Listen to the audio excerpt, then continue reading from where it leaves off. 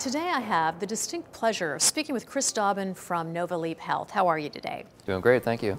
And of course, this is all about home care, this rising market, and you've exceeded everyone's expectations, exceeded revenue for 9 quarters in a row. Is that correct? We have achieved 9 quarters in a row, yes.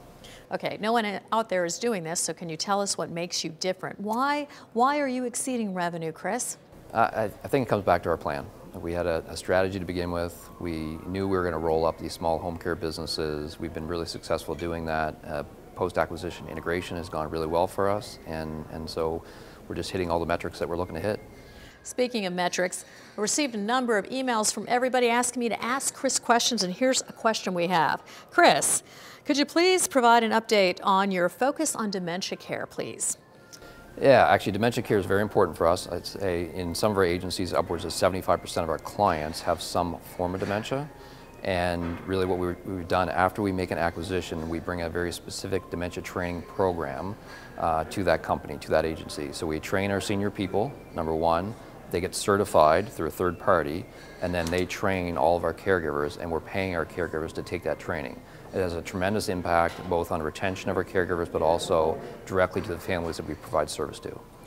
And of course, acquisitions. There's a lot of companies out there. I hear acquisitions every day. Everyone's an M&A expert. Tracy, look at my acquisition. All right.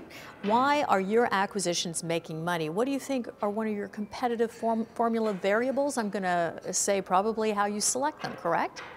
I think there's two things we look at. One is from an operational perspective. We want to make sure that the people that we retain, so the operating team is really strong, because the owner is typically leaving as part of a succession plan, and then we have a good caregiver base within a secondary market. That's what we look for. So a historically profitable company, sort of ticks all the boxes for us.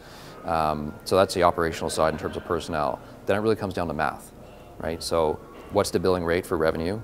Do they manage overtime properly? So are they allocating their resource, their employees over the right clientele and matching them up? Do they manage their expenses? Do they utilize technology?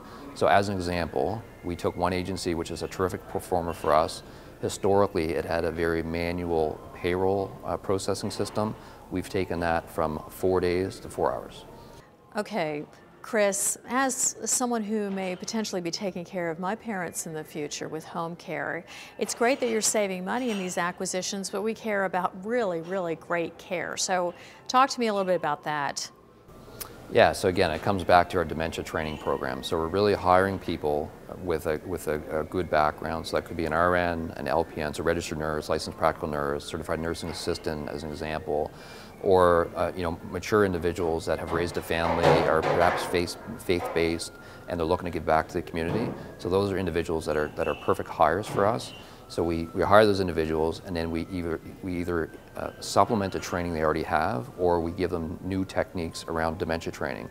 And that's the impact that we can have on the families. Lots of examples I could provide where we've had tremendous impact on the families, but it's really through the training program that we provide. And of course, you've now moved into South Central U.S. Yeah. What was the catalyst for going there?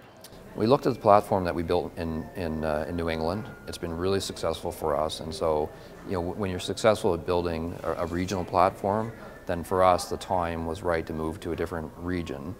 We were opportunistic. We saw an agency sort of ticked all the boxes of what we're looking for.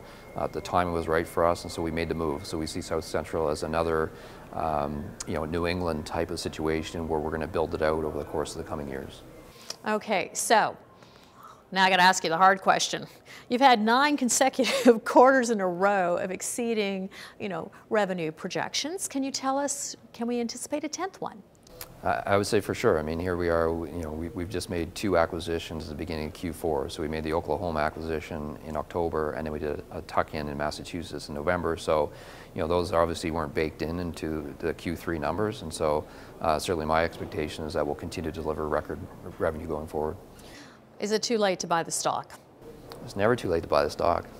Okay, but valuations, I mean, you had what, a 52-week high yesterday, is that correct? Yeah, I think we did actually touch on the 52-week high yesterday. So we've been on a bit of a run. I think there's a greater awareness of what's happening with our stock. There's been some fund managers that are picking us as a top pick for 2020, which is nice.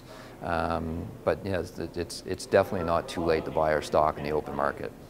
For the record, I am a shareholder of Nova Leap Health, and we're definitely making you one of our top picks for 2020. Thank you so much, Chris. Thanks for having me.